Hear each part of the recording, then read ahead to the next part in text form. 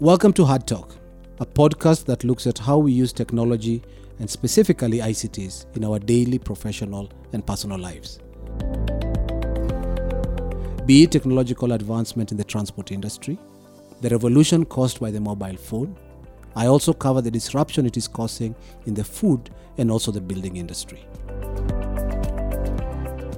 I'm your host, Robert Yawe, an ICT practitioner with over 30 years experience.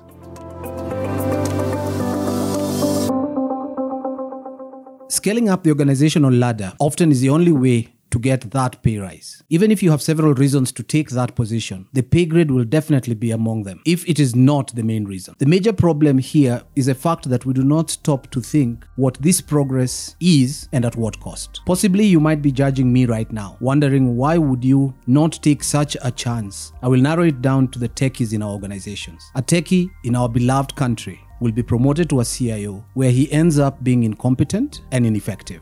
Are we willing to forego scaling up because we are fine doing what we do and we are doing it better than anyone else could? Does Robin aspire to replace Batman? Does a Japanese spare wheel, that little funny one, ever aspire to become the main wheel?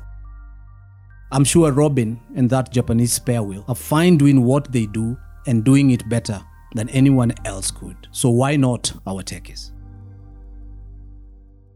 This podcast is basically based on articles that I have written over the years for the CIO magazine. And so this particular one becomes very controversial in the way that the assumption is that if you're the techie, or what we usually used to call the IT manager or the head of software development or the rest, if they want to achieve the highest pay, would be to move up the corporate ladder to the position of CIO. It's unfortunate that the only way that a techie can make that pay is if he moves up to an administrative post. And this we've seen in many places. We've seen, maybe the best example would be to look at Mark Zuckerberg. Every time I see him being interviewed by members of the Senate and the rest, you can see the confusion in his mind that they just don't get it. That this is a technical issue. It has nothing to do with policy. He's not trying to create political influence. He's just trying to write good code. And then when he rolls it out, he's told that he has corrupted an electoral process. And you can see how baffled he is in his face. And this is happening more and more. So maybe what I have done over the time is try to push the techie to understand the business side. And what that then most likely ends up doing is we lose a good techie and we get a mediocre administrator. So when you look at it and you take a techie who is used to sitting in a corner, developing code, working with others in the same mindset, gets moved to the exco, you're basically taking a fish out of water. They then have to learn new skills, new habits. They now have to learn to start sentences with greetings. Yet when you're writing code, you write. What matters is once you've compiled it, then you can roll it out and let the user then determine whether it's solving the problem they require. So what has happened is we've promoted techies to these senior administrative positions. And then you start hearing statements like they have a lack of drive, they have a lack of ambition, they can't seem to be team players. Techies are a different kind of team player. And putting them out of water is just like the proverbial fish. So what am I really saying? Can we really blame organizations for having only one way to reward staff based on levels of the organization? Why is it that your top developer or your top tech in the organization can't earn the same, if not more than the CIO? Especially today when most of our organizations are technology driven. But it does not mean that you have to take the person who is keeping the systems running, that the only way you can pay him 7 figures, 8 figures, is if you move him to a position of his greatest incompetence, which you normally refer to as a CEO position.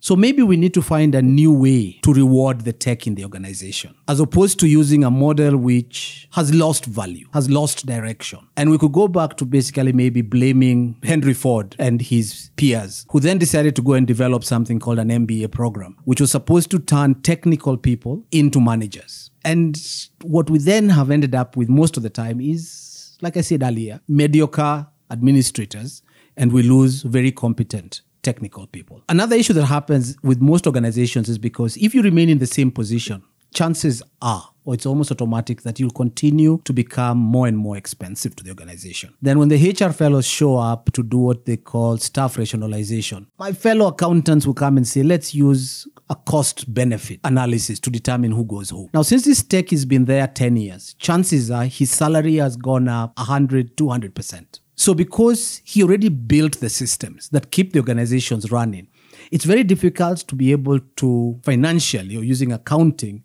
to define his benefit, because what he did for the organization is enshrined in the core. And it works, and which means he did a good job. So you then end up having organizations then laying off those techies using the same metric that they would have used to lay off a cashier or a HR administrator. There's a very big difference between what a techie brings to the organization and what most other position holders do. And we need to think seriously about it. There's a reason why you'll find, for example, the more technical run organizations will give equity to the techies so that even when they leave, they still would be able to reach out to them if something needs to be done. But they turn them into millionaires, turn them into billionaires in some cases. And what that allows them to do then is continue to do what they love. Because I think it's very wrong when the only way that I'll be paid what the organization thinks is my worth is if I stop doing what I'm best at. So what happens to the techie in that organization as they keep doing nothing more than just babysitting systems? And if they've been developed right, then they are running efficiently. So maybe it's time that at some point that organizations realize they should maybe let them go. I think this is something I remember going through some years back. I believe it was with Citibank sometime in the early 90s. Where the technical team had built the systems and they didn't really need them on a day-to-day basis. So they actually spun them off as an independent unit. Unilever had a similar situation where their logistics team had put in such an efficient system that the organization did not see why they needed to monopolize their skills. So what they ended up doing is allowed them to break away and form an independent logistics company, which then provided services back to the organization. That could be the solution that we're looking for our techies. If they've built a system and you've already enjoyed the benefits of that system, the only way they can continue to improve it is if they are outside the core of the organization. And we need to be less selfish and allow what they have developed to be able to be made available across to other organizations. So you can look at it. You can look at SAP. SAP was built initially for one organization. They had already enjoyed the benefits and they allowed SAP to be made available across the world to other organizations, which then allowed it also to provide the same technology to their suppliers and made it easier to integrate and create more efficient supply chains.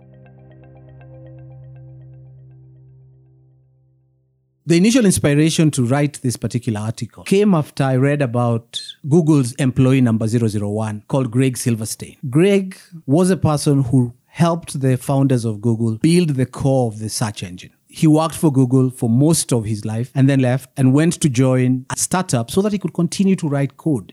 He never dreamt of becoming CEO of Google because to him that was not his strength. But at the end of the day, he still ends up being that billionaire, still doing what he loves most. So Craig moved over to Khan Academy, where he can now continue to do what he loves without being too concerned also about the pay because Google already turned him into a billionaire.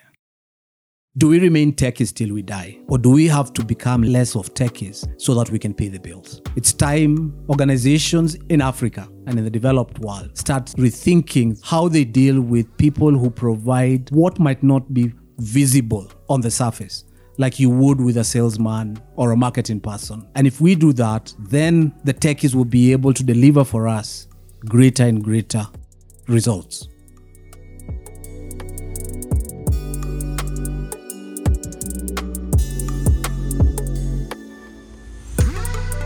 This podcast is hosted by Robert Yahweh and the content is based on articles written on the monthly magazine CIO East Africa. Production is done by Acute Media.